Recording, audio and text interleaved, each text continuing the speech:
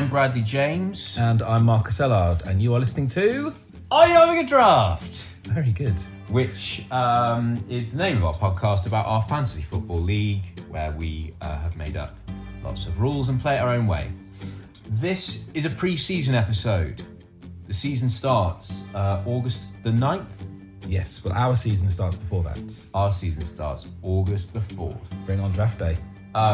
So before the season starts, before we get going, we're going to put out a few episodes for you to give you an understanding of how our draft works and hopefully maybe encourage you to make your own drafts. Yeah, we'll have a bit of a step, like an easy step-by-step guide in the pre-season episodes. Exactly. In fact, this episode is about setting up your own draft. It's the basics. It'll get you going. There's plenty more to get into afterwards, but essentially this should get you up and running. Yeah, and I think it'll also, where we're putting it out, it gives you plenty of time to get your mates together, get your work colleagues together, and convince them to get involved. You're gonna love it, guys.